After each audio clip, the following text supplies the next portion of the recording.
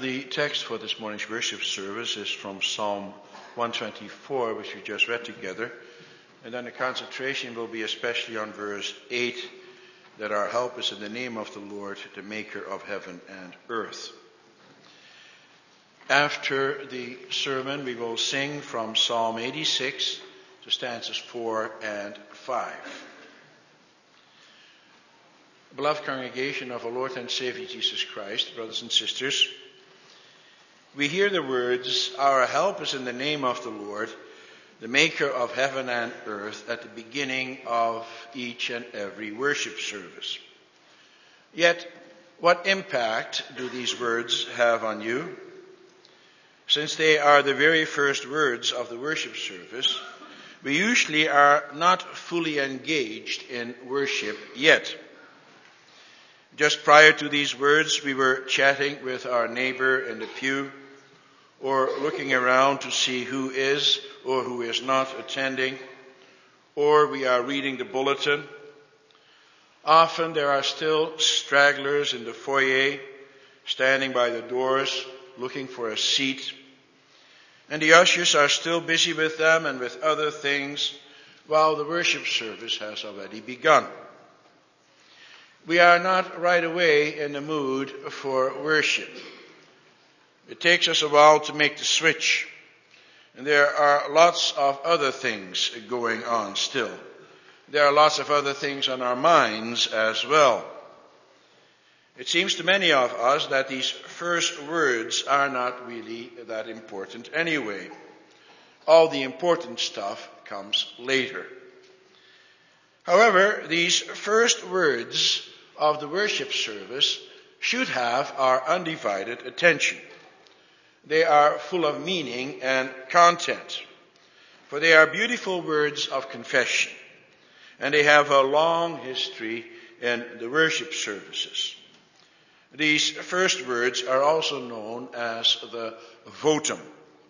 It is a Latin word which originally referred to a wish or a prayer that you would use in order to make a vow. In the liturgy of the church, the votum gained a special meaning for the worship service.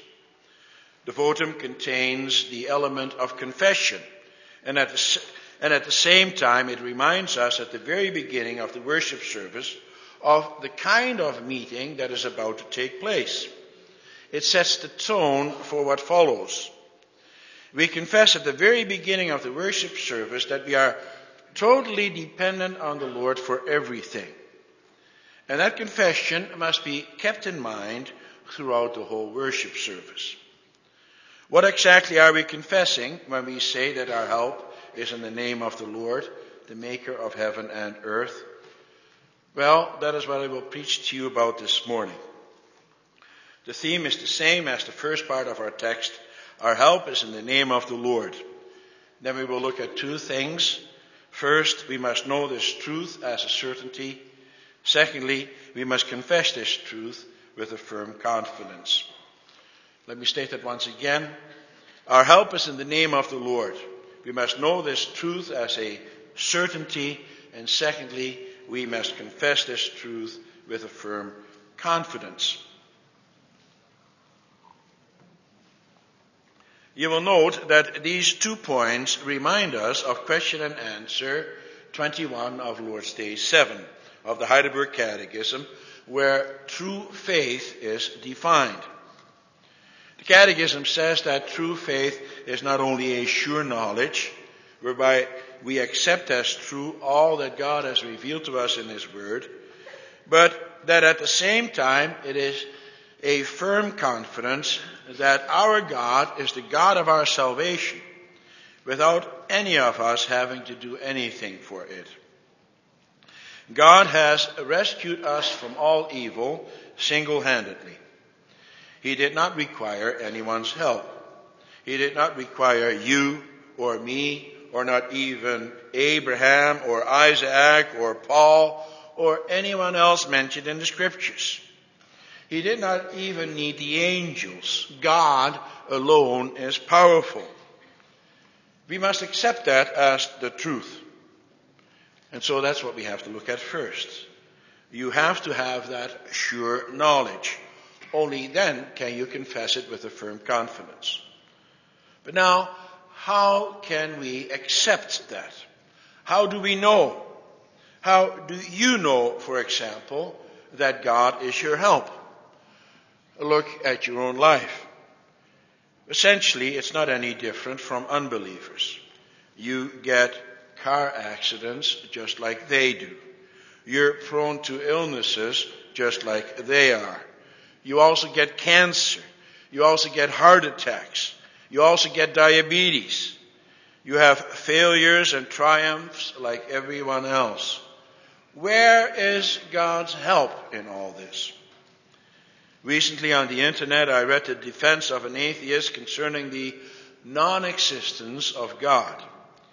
He says praying to God is not any different than to praying to a bottle of milk. And so in your prayers, you can replace him with a bottle of milk. You can ask the bottle of milk to help you through surgery, for example. And when you pull through, then you can thank the bottle of milk for sparing your life. But when something goes wrong, then you can say about that bottle of milk that the bottle of milk meant it to discipline you. That bottle of milk is all-wise, and that bottle knows what is best for you. And so this man gives all kinds of examples about how God is a figment of our imagination. According to this man, God doesn't do anything. He doesn't exist. And so, once again, how do you know that God helps us? Where is the evidence? How would you answer that question? How has God helped you in your life? Well, brothers and sisters, and that includes you boys and girls, how do you think you came into existence? How do you think this world came into existence? The theory of evolution is the most absurd explanation you can find to explain this. Only an almighty God could create something so beautiful, so intricate, so complex, and yet so simple. And this creation alone is a testimony to his greatness. You are a testimony to his greatness. Congregation, Satan is the father of lies. He put the lie on the lips of man in his attempt to take away from God's greatness and to twist his words. Satan wants to destroy God's creation. He wants to destroy you. And he uses men such as the atheist on the internet to sow doubt in man's minds. Psalm 124 is a psalm of David. We do not know what specific situation prompted David to write this psalm. During David's days, there were many people who desired Israel's downfall. He experienced that himself in many ways. For example, twice during his reign, the Philistines attacked Jerusalem, but the Lord God rescued them. The enemy did not prevail over them. Perhaps David, as he wrote this psalm, was thinking of those times. It is more likely, however, that David had Israel's general situation as God's nation in mind. He knows how Satan and his followers hate God and his people. And that was the case throughout their history. Do you know why? They hate him because God claims that he is the only true God. He claims that he alone has all the answers. And that therefore he alone must be worshipped. That outside of him there is no truth. The heathens had all kinds of gods. They wanted the God of Israel to be also part of that collection of gods. They wanted the God of Israel to be on the same level as the gods of the heathen nations. For then they could have a God whom they could manipulate. A God whom they could serve in their own manner. Brothers and sisters, boys and girls, is that not the same way today as well? The world does not want the real truth. It only accepts a so-called truth that serves themselves. Truth, therefore, is only what you make it for yourself. For example, just like unbelievers, out of convenience, will deny the existence of God, so will they deny the existence of a child in the womb. And so they abort that child. They want to go on with their own selfish lives without any encumbrances. And so they pretend that the life in the womb is not alive. It doesn't exist. Fallen man is totally self-serving. And therefore he does not want to accept God's truth. And therefore he does not want to accept that the God of the Bible truly exists. For God's laws run counter to man's laws. If you accept him, then you also accept his laws. And so they hate God. And they hate God's people. They want to destroy them. That's the way it has been ever since the fall into sin. In paradise already, the enmity started between the seed of the woman and the seed of the devil. Satan has been out from the very beginning to destroy God's people. He did not want the Christ to be born. He wanted to destroy the seed of the woman. And so Satan used Cain to slay Abel. He also used the heathen nations to try to wipe Israel from the face of the earth.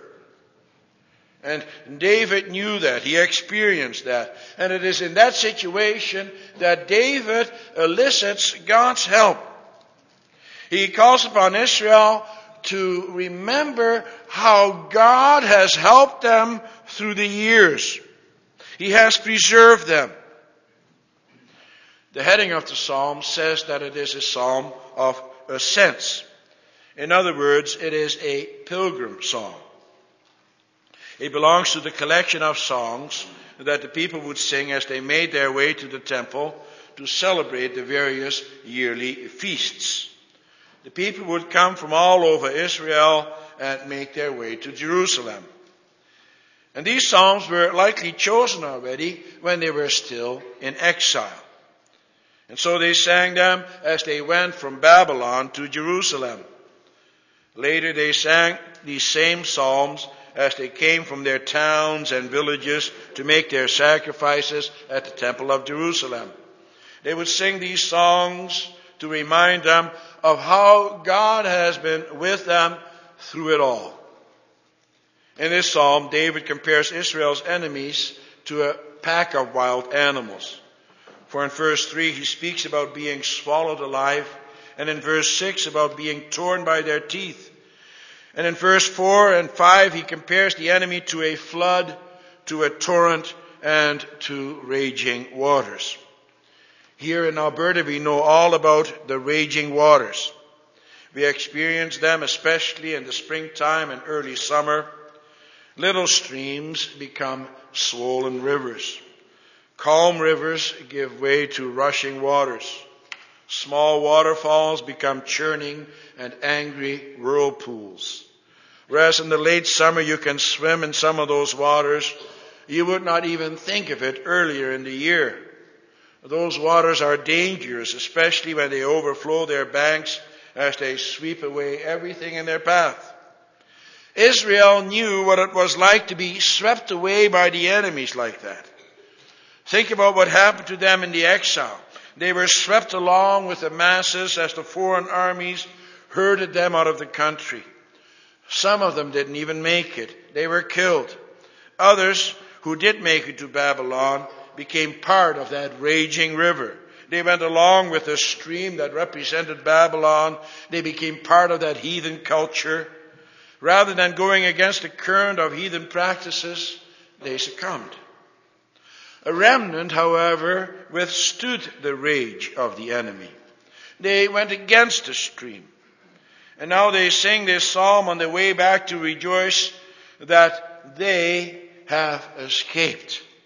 They stood fast in the midst of a world that wanted to destroy them or to make them part of their heathen world.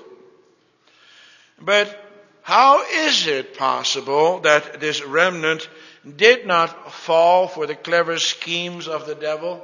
How come they did not go along with the rest? How did they escape from it all?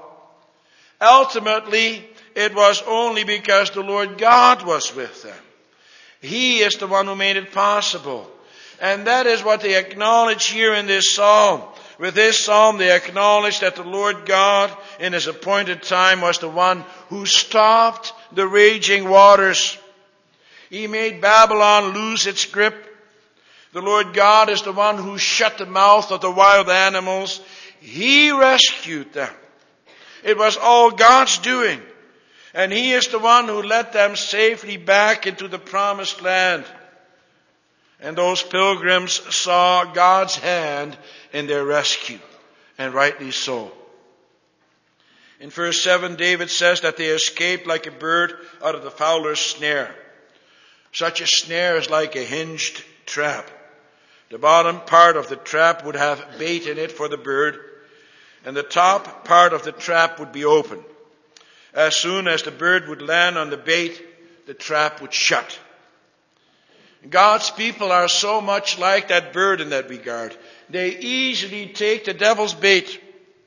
Look at Israel. It was always her fault that their enemies so often gained the upper hand. For what did Israel do? They served their gods. They gave in to the temptations that their superficial worship offered them. They went along with their world. Time and again they forgot about the God of their fathers, the creator of heaven and earth. And then the invading armies would conquer them. However, those armies did not win because they were stronger, because they had more power. They did not win either because they had greater resources at their disposal. No, they won only because God's people were sinners.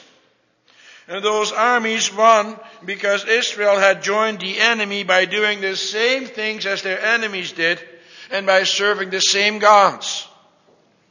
As a result, God's people were weak.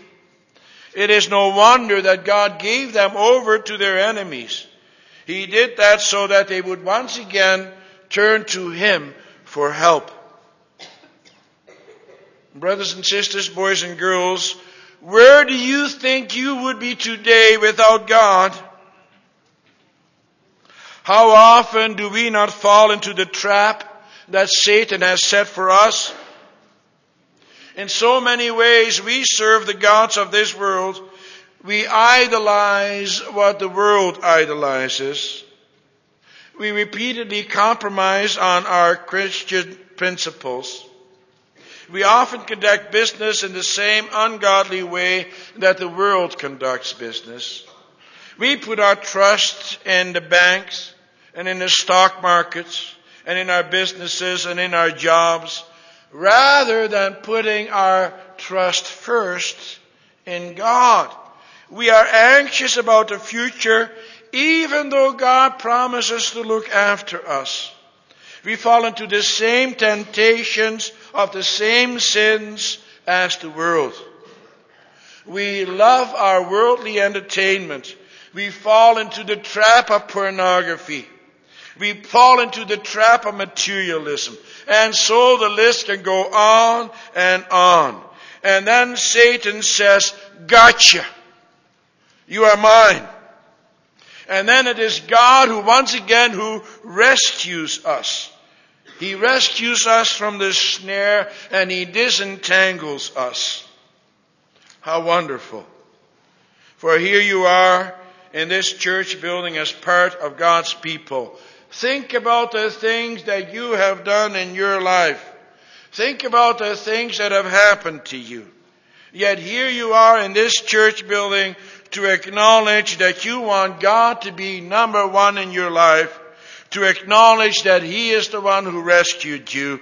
It is only because of His grace that you are here to do that. Look at all the trouble you and I have been in our life and the trouble that we continue to be in. The same sins of the world we also have committed. Think about the sins of your youth. Think about the other things you have done and continue to do in your life. The things you do in secret.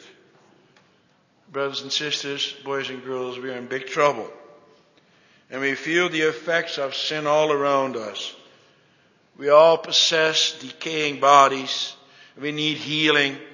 We sin against our loved ones over and over and do damage to our relationships. We haven't succumbed to habits that ensnare us. Yet God has saved you from all that. Every time He brings you back to Him and He makes you part of His sheepfold once again. He has come to you with His Holy Spirit. Because you have asked for the forgiveness of sins, He washes you in the blood of your Savior, Jesus Christ. And He rekindles that gift of faith. The Lord your God is your help. He is my help.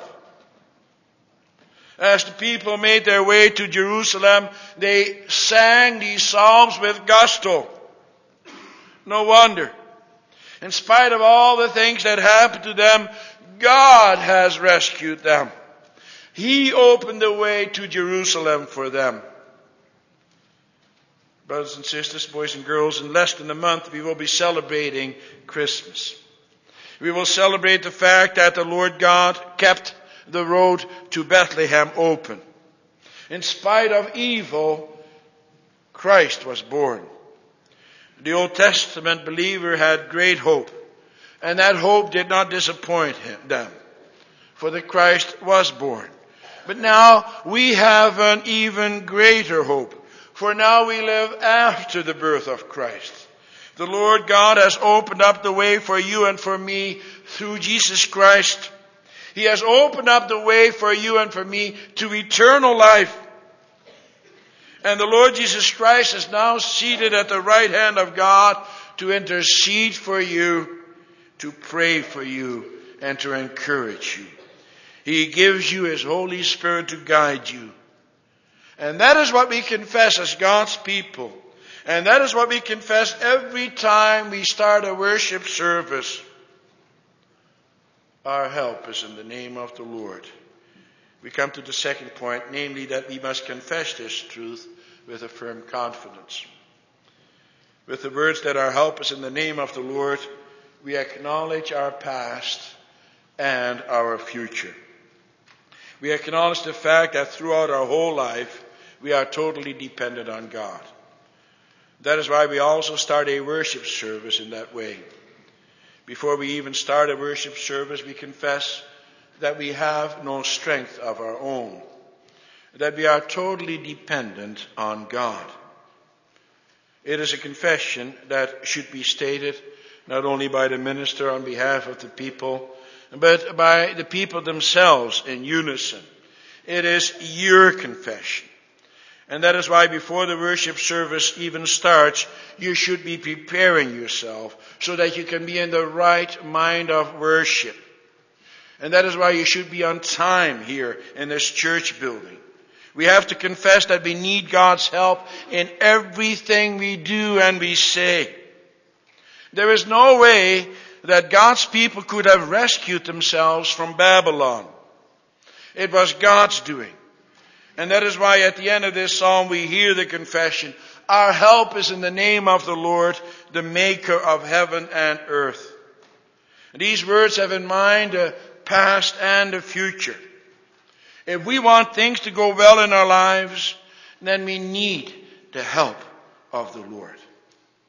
And He can help, and He does help. He is the Almighty God who created everything.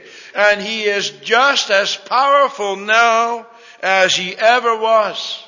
When He spoke, it came to be. That's how powerful His word is. Don't doubt God's power, brothers and sisters. Whatever the future may bring us, our strong and mighty God is leading us. It's a beautiful confession. Satan puts all kinds of stumbling blocks on your way. When the Israelites returned to their own country, there were all kinds of people who tried to make life difficult for them. The Samaritans and others who settled in their land did not want them to rebuild the walls of Jerusalem. They did not want them to rebuild the temple either. They put up all kinds of stumbling blocks. The people themselves also needed to be goaded and prodded into doing the right thing, for many wanted to succumb to and resist the pressure to do what God required from them. They didn't want to put in the effort. They did not want to give of their money for the building project. They did not want to give of their labor either. They just wanted to be left alone. They wanted to follow the desires of the flesh. They once again wanted to do their own thing. And so God used men such as Nehemiah and others to remind them that they are totally dependent on the Lord and that therefore they must use their God-given resources for the furtherance of God's kingdom. For all those resources that they have were a gift from God. There are also all kinds of ways that Satan tries to get us off course. He uses every means at his disposal. He uses our enemies, and he also uses our own sinful and weak nature. He wants to drive you away. Satan wants to drive you away from God and his people in every way that he can. And for that reason, we have to elicit God's help. And where do you find God's help? Well, you find it especially in the Scriptures. You find it in God's Word. God shows you in His Word how you ought to conduct yourself in every situation in life. Because you know God's Word, you know how He wants you to live. That is why it is so important to know God's Word, to read it, and to meditate on it, to study God's Word, and to study the confessions based on God's Word. You have to know it, for in this way God can be your help. And now you know His commandments, and you know His will. And you also know what He has promised to those who do their utmost to keep His commandments. He promises to preserve you to the end of days, that He will be your help throughout your whole life. He will be with you to the end of time. And that, beloved, is the great confidence you may have. And that is the confidence with which you must also confess that your help is in the name of the Lord. For God has proven that He is the help of His people many times in the past. It is a blessing that we may start off the worship service in the knowledge that our help is in the name of the Lord.